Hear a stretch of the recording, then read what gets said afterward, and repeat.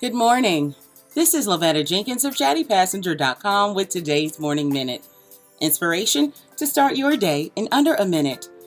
Today's positive thought says, you will recognize your own path when you come upon it, because you will suddenly have all the energy and imagination you will ever need.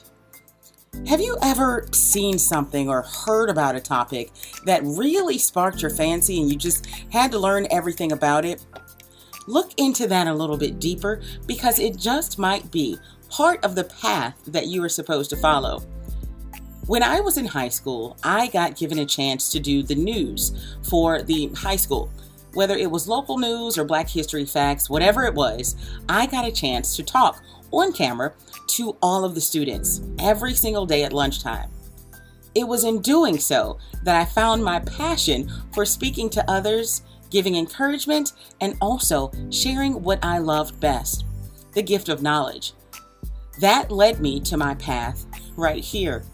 I want you to know, whatever it is that sparks your fancy, follow it.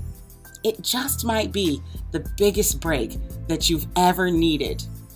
Especially if it doesn't hurt someone, follow your heart. It'll lead you to your path. This has been Lavetta Jenkins of ChattyPassenger.com with today's Morning Minute. I'll see you tomorrow.